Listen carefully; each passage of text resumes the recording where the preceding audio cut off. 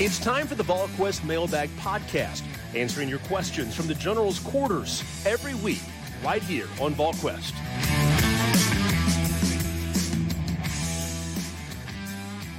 Good Thursday, everyone. Welcome to the VolQuest.com Mailbag Podcast, presented by Smoky Mountain Organics, East Tennessee's most trusted health and wellness store, focusing on natural products and organic remedies. That's Smoky Mountain Organics.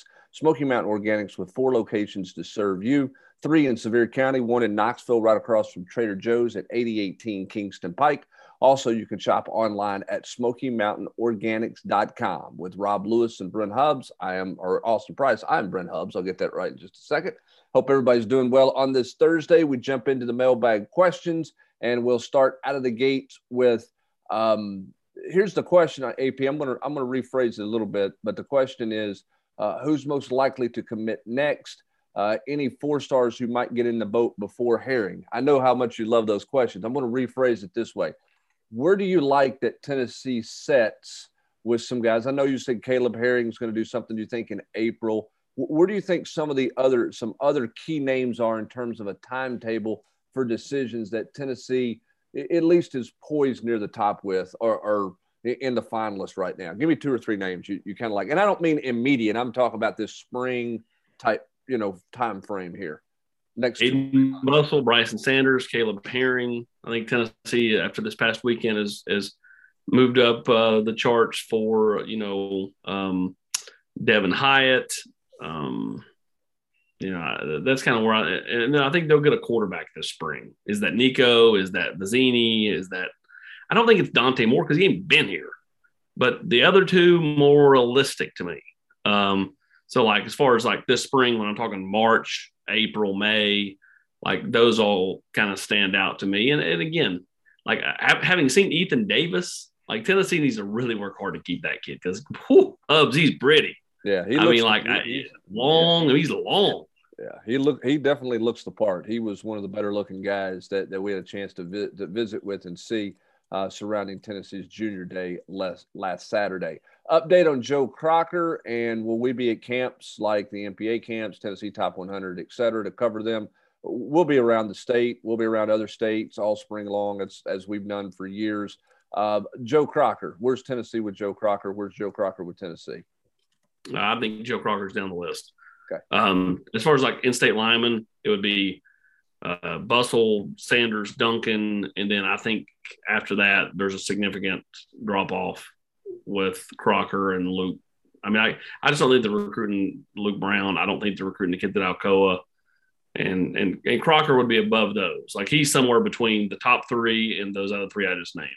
All right. UT Volunteers 16-18. Would it be within the rules for a university, either AD or actual athletic department or actual school, to donate to Spire or some similar NIL fund? I'm sure it would quickly become illegal, but is that technically legal now? No, not for the university to. Now, I do think it's going to become more legal over time for Tennessee to encourage their donors, or Georgia to encourage their donors, or Alabama to encourage their donors. Hey, deal with this collective. And so I think you'll see that happen more and more over the next probably year or so. Yeah, laws are being rewritten and new laws are being introduced at various states around the country, and that will continue, moving forward for sure. Sam Smith, 2233, wants to know, Rob, in your opinion, how will Rick and the team handle the trip to Texas? Do they make a big deal about it, or do you think they treat it as a regular road trip since Rick is going back to Texas? Totally regular road trip. I mean, Rick, just about anybody that Rick worked with or anybody that fired him, or they've been gone for years.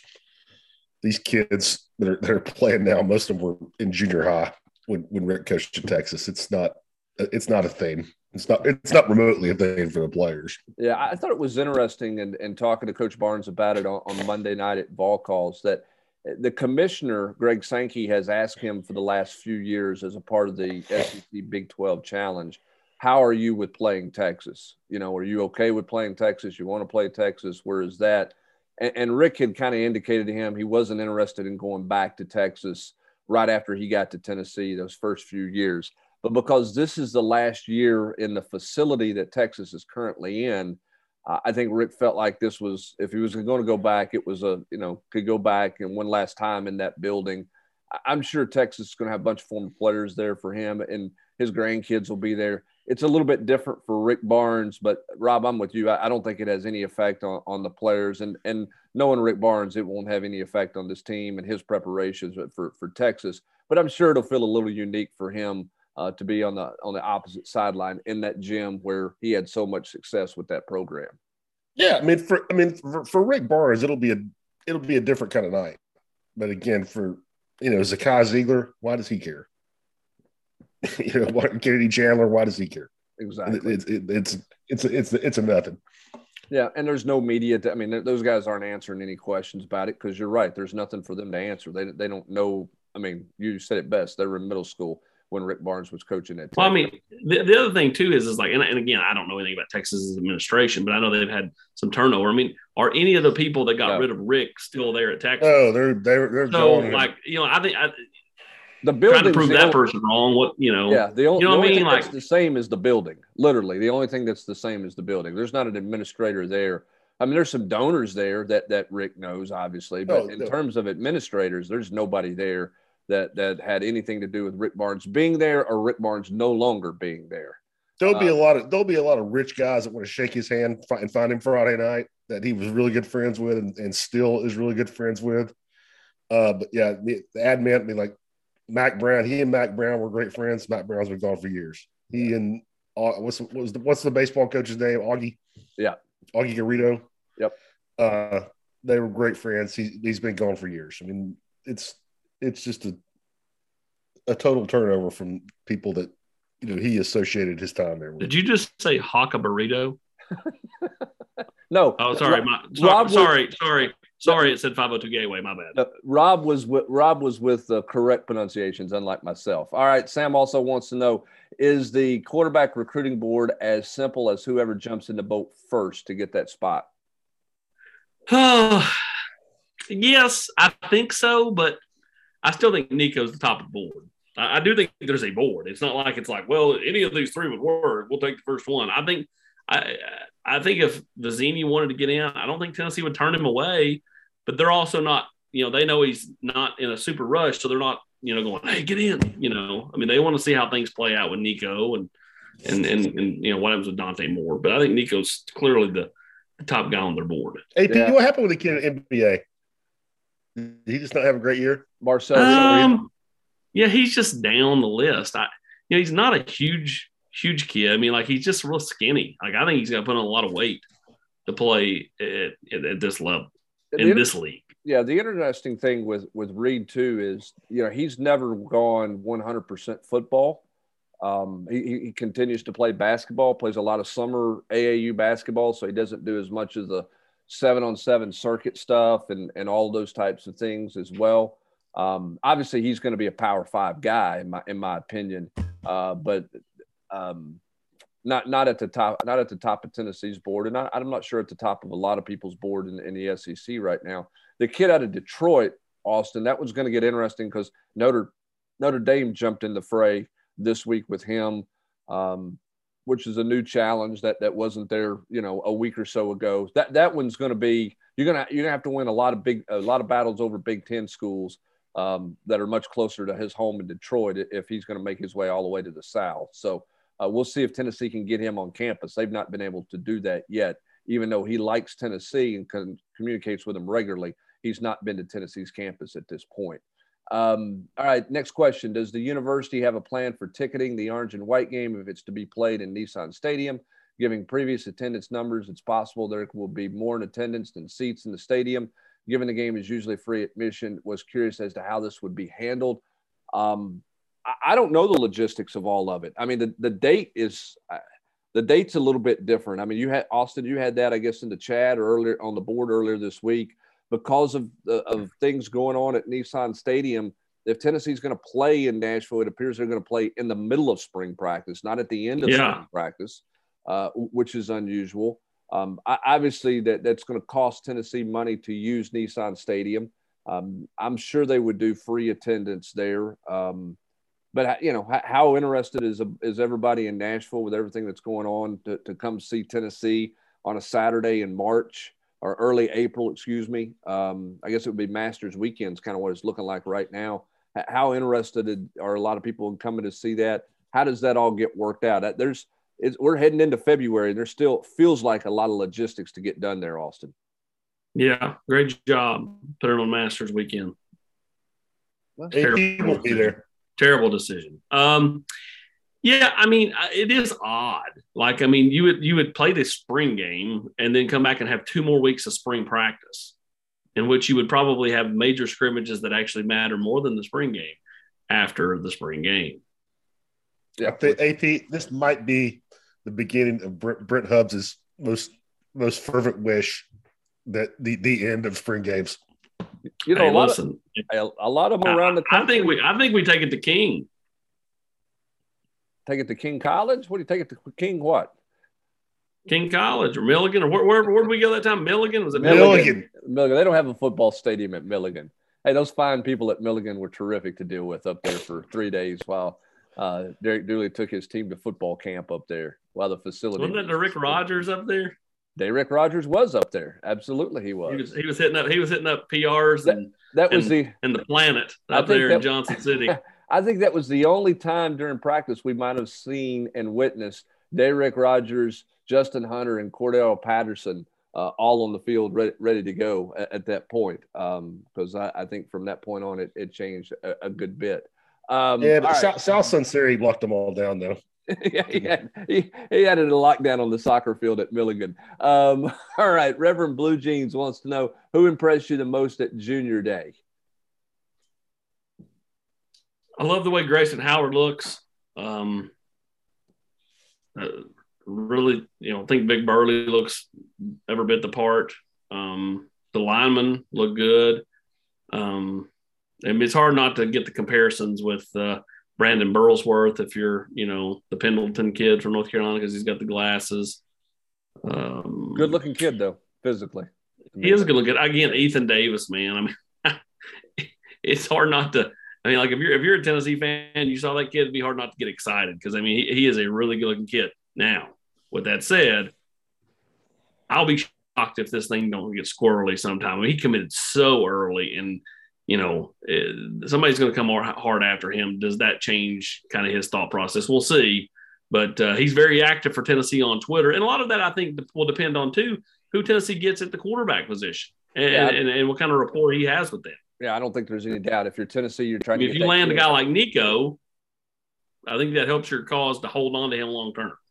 Yeah, I mean, I think if you're Tennessee, you're trying to get him on campus as often as you can, Ethan Davis, just to continue to build that relationship there. All right, a few more recruiting questions here. Brew McCoy, happening? I know we will know by the end of the week regardless. Was he the backup plan for Isaiah Nair? I wouldn't say the backup plan because, I mean, I think there was a scenario where they might have taken both. But I think that, if you can get the stuff cleared at USC and you're able to land Brew McCoy, he's a nice pillow to land on when you lost Nair. So, yeah, I mean, I don't want to say backup plan. When do you think spring practice is going to start?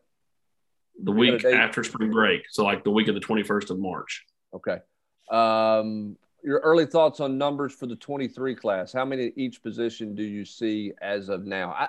I don't know each position. I think they'll go heaviest offensive line because I think they have a great need there on the offensive line. I think you could see them go anywhere from 4 to 6 on the O-line, Austin. They obviously have to have a quarterback. They've got to have a running back. And then you can't get enough defensive players with where this program is right now. If any of you were able to watch the Polynesian Bowl and did you see Taven Jackson play? Haven't been able to find a replay and wasn't staying up to midnight to see it kick off. I did not see the game. I know in talking to some people, they felt like he threw the ball pretty doggone well over there during practice. I don't put a ton of stock, Rob, in the games itself. It's more about kind of what the practices look like, how guys perform versus the game. But the good news for Tennessee is Taven Jackson's on campus. Man, I didn't see the game either. I saw a couple clips. But and I'm with you. I mean, we've both been doing enough of those things where the games are just a. I mean, it's a trying to think of a polite way of saying it. I mean, it's not very organized. I mean, you get strange kids that have practiced here 3 or 4 days that are out there trying to play football. So, but I mean, I'm telling you, watching the kids huddle film. I know he plays in a primitive high school system. I'm pretty high on it, and I'm not a quarterback guru or anything. And that's a position where it's boom or bust. But I'm going to be surprised if that kid's not a good player. Yeah, I think the biggest thing is just the best thing that happened to him was Hendon Hooker returned, and there's no pressure on this kid in year one. He can just kind of just learn, set back, just kind of figure things out, and then we'll see what happens going into what would be his second year on campus. I think it's huge that he has no expectations, and he's going to be sitting there in the 3-hole behind Joe Milton and Hendon Hooker. Yeah, I think that's great. I mean, that's what you want that position to be, is you want to develop there. Hopefully he has the patience to develop. We know how challenging that can be with everything in the transfer portal, but he is not going to get thrown to the fire, which I think is important for where he's at right now, making that adjustment from that offensive system to what Josh Heupel wants to do. And then you likened him to like a combination of like Patrick Mahomes, Josh Allen, Dan Marino, and John Elway, right, Hubs? I would throw Montana in there just for his savvy in critical game situations. If I were. By the way, the Joe Montana 6-part thing. There's 4 parts in on Peacock. Really, really good documentary this far. Yeah, I appreciate you trying to create all kinds of issues on the podcast here. All right, AP, what's the percentage that you're going to finish that Joe Montana documentary? What percentage we put on it? It's 100%. I'm just going to need the other two. Will you finish it before drop? Will you finish it before the drop ad deadline for the spring semester? No, because they won't be adding both of them before then. But I will finish Ozark later tonight. First 7 episodes of the 4th and final season. Jeez Louise. All right. E. Schaefer 92 wants to know, is offensive tackle over the next few years a position of concern? Yes, it's always a position of concern. Grant is obviously going to be a tackle, but where does Addison Nichols project? Seems like they have way more projected guards on the roster than tackles. I think Addison Nichols projects as a right tackle and or guard. Just depends on, how well he picks it up. I don't think he's a left tackle because I don't think he's long enough, but I think he can play right tackle. Yeah, and Mincy's a guy that you need to come on and be a player for you. And Rob, I think if you're Tennessee, when you look where Darnell Wright's at and you look at what you're trying to find at right tackle, taking another tackle body as a transfer in the spring, at the end of spring, if you can get one, seems like essentially a must for Tennessee. Or you're going to have a freshman as one of your top 4 tackles. Yeah, 100%. I mean, especially if it's a guy that's got multiple years left, without question, take another tackle. I mean, especially a left tackle type, if you can find one, which not easy, as you just referenced. It is certainly not. And Tennessee's obviously focusing on tackle bodies in this next recruiting class. All right, following next question from CFF. I'm really confused about NIL. Does a firm like Spire raise funds for only one team? Does the coach or the sports group determine how much money a player gets? Does a coach tell a player how much he'll be paid when he makes an offer? Do you think there will be a lot of negotiations between the player and the school to determine the final amount? No, there's not negotiations between the school and the player. It is handled with the collective or the sports group, like Spire is how that's being done. And that's the way it goes. And those groups work for one school. I mean, there's a reason that those are in college towns. All right. I mean, the group in Austin, Texas is not working for Texas Tech or not helping Baylor out. I mean, they're there and set up in place to help the University of Texas. But just to clarify, they're not working for Tennessee. No. They're working for Tennessee's interest. Right. Not on behalf or not working for, but obviously they have their interest is in with the University of Tennessee, just like the group their interest is in the University of Texas, the one at Texas A&M. That group in College Station is working with the interest of Texas A&M in mind. And the thing is, like, when a donor gives money to a collective, whether that's at Tennessee or Vanderbilt or wherever, they can specify, hey, and that happens. Hey, I want it to go to women's basketball, or I want it to go to baseball, or I want it only to go to football, or I don't care where it goes. Or I want it to go to player X. Even. Yeah. Yeah. You can do things, certainly do things like that. Vol Rick, I apologize if you've already answered this, but I have questions concerning scholarship numbers. Do you believe that UT will be near the 85 scholarship limit going into the fall of 22 if they can get the right players? If they won't be around 85, would that be because they have self-imposed scholarship reductions in 2022, or couldn't we bring in that many players due to the limit of 25 and 7 in the portal limit? Thanks. Tennessee will be at 85 in the fall, right, Hubs?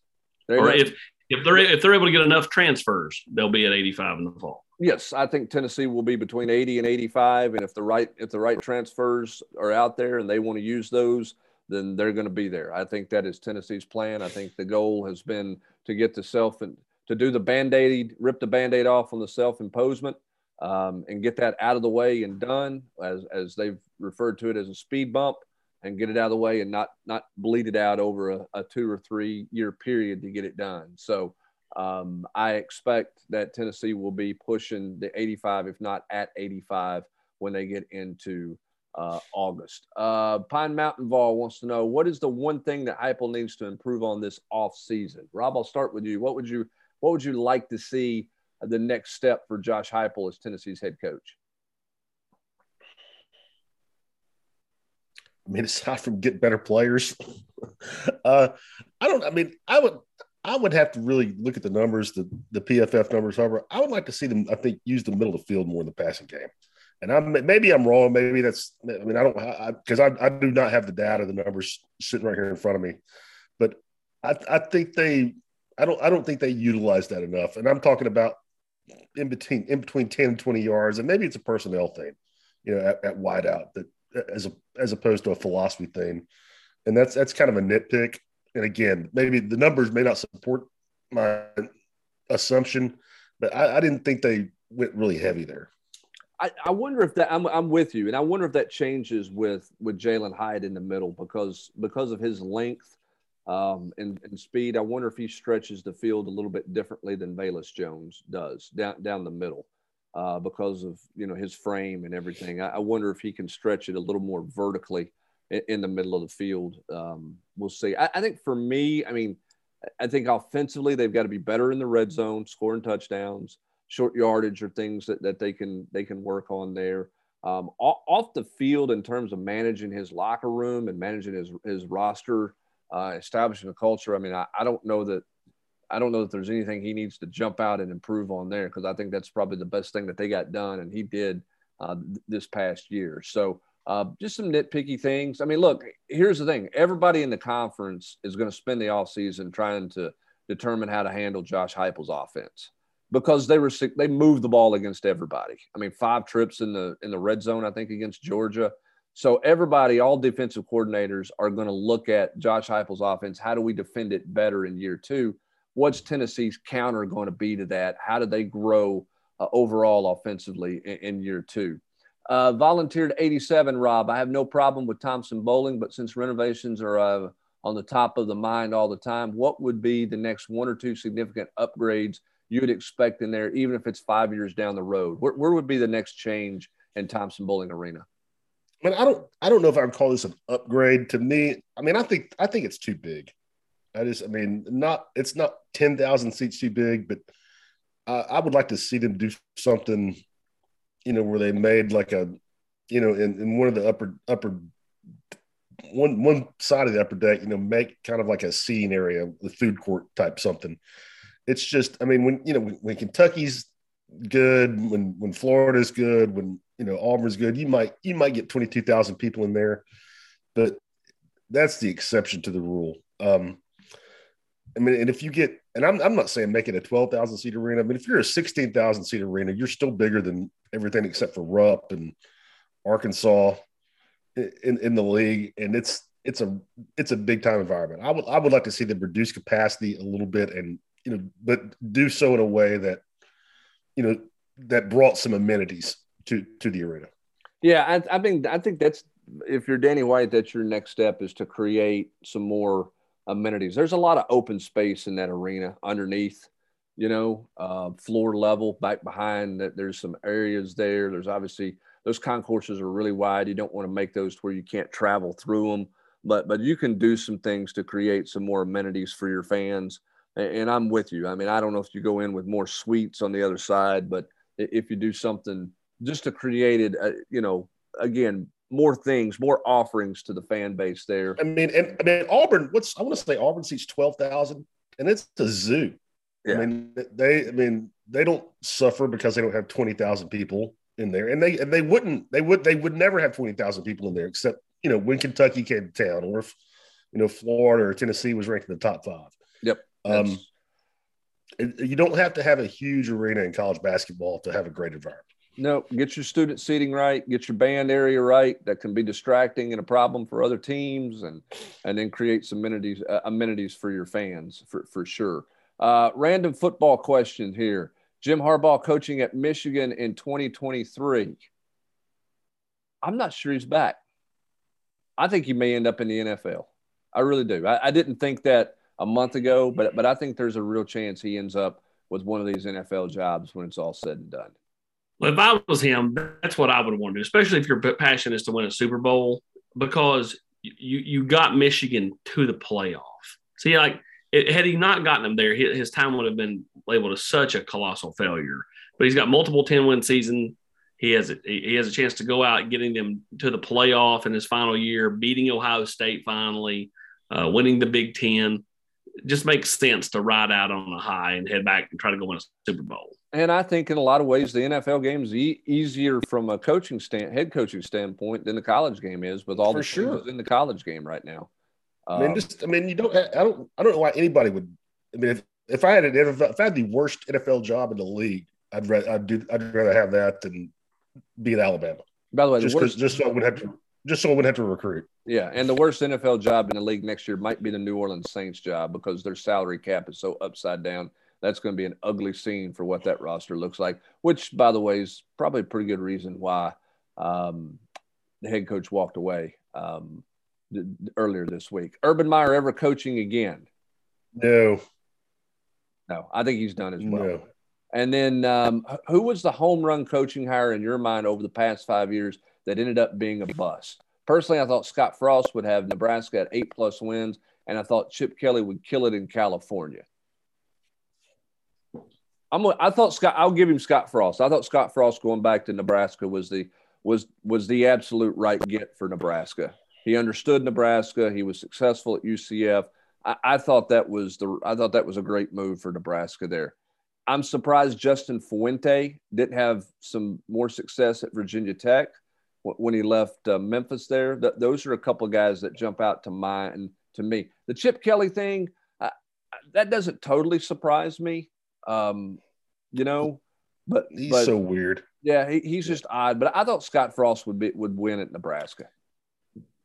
I did not. I just thought Nebraska was a terrible job. I mean, I thought it was a great hire for them, but it's such a hard job. When was Harbaugh hired? I mean, how long has that been? Because I mean, that's the one. That's, to me, has been the biggest. Looked like the biggest home run maybe ever in college football. Yeah, you're right. And he's not a bust, but I certainly didn't. I certainly thought he would do more. Yeah, he's not hoisted a trophy at this point in time. All right, Austin, we'll close it out here with a couple of questions surrounding the football team. Anybody else can jump in here as well. How big of a difference does Young make on the pass rush, helping out the DBs next year in year 2? And will Tyler Barron be a defensive end? How much could that help?